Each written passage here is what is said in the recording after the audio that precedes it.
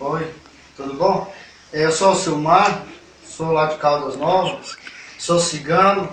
Eu trabalho junto com o missionário Marcos, que trabalha junto com a gente. Nós vem na casa do meu tio, em Abadiana, esse é o Jesus cigano.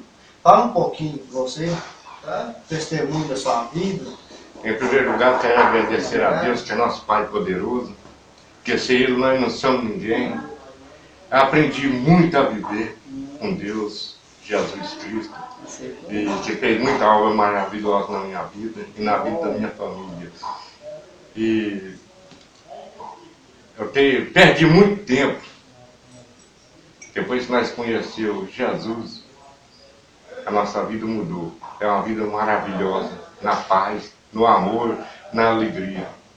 Tenho pouco tempo, 3 anos, mas esses 3 anos e o resto para trás eu perdi tudo. Eu e minha família. Meus filhos andavam bêbados, embriagados. Na droga.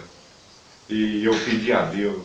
Eu fiz um compromisso com Deus e fui valido. Agora a gente estamos na luta para sempre com Jesus. Na paz, no amor e na alegria. O pessoal falava assim, muito irmão de igreja falava, não, esse povo não tem jeito para eles, não, cigano. Mas enganado, cigano é filho de Deus, nós estamos seguindo. E graças a Deus, meus filhos estão todos batizados nas águas. Servo de Deus, homem de Deus, mulher de Deus.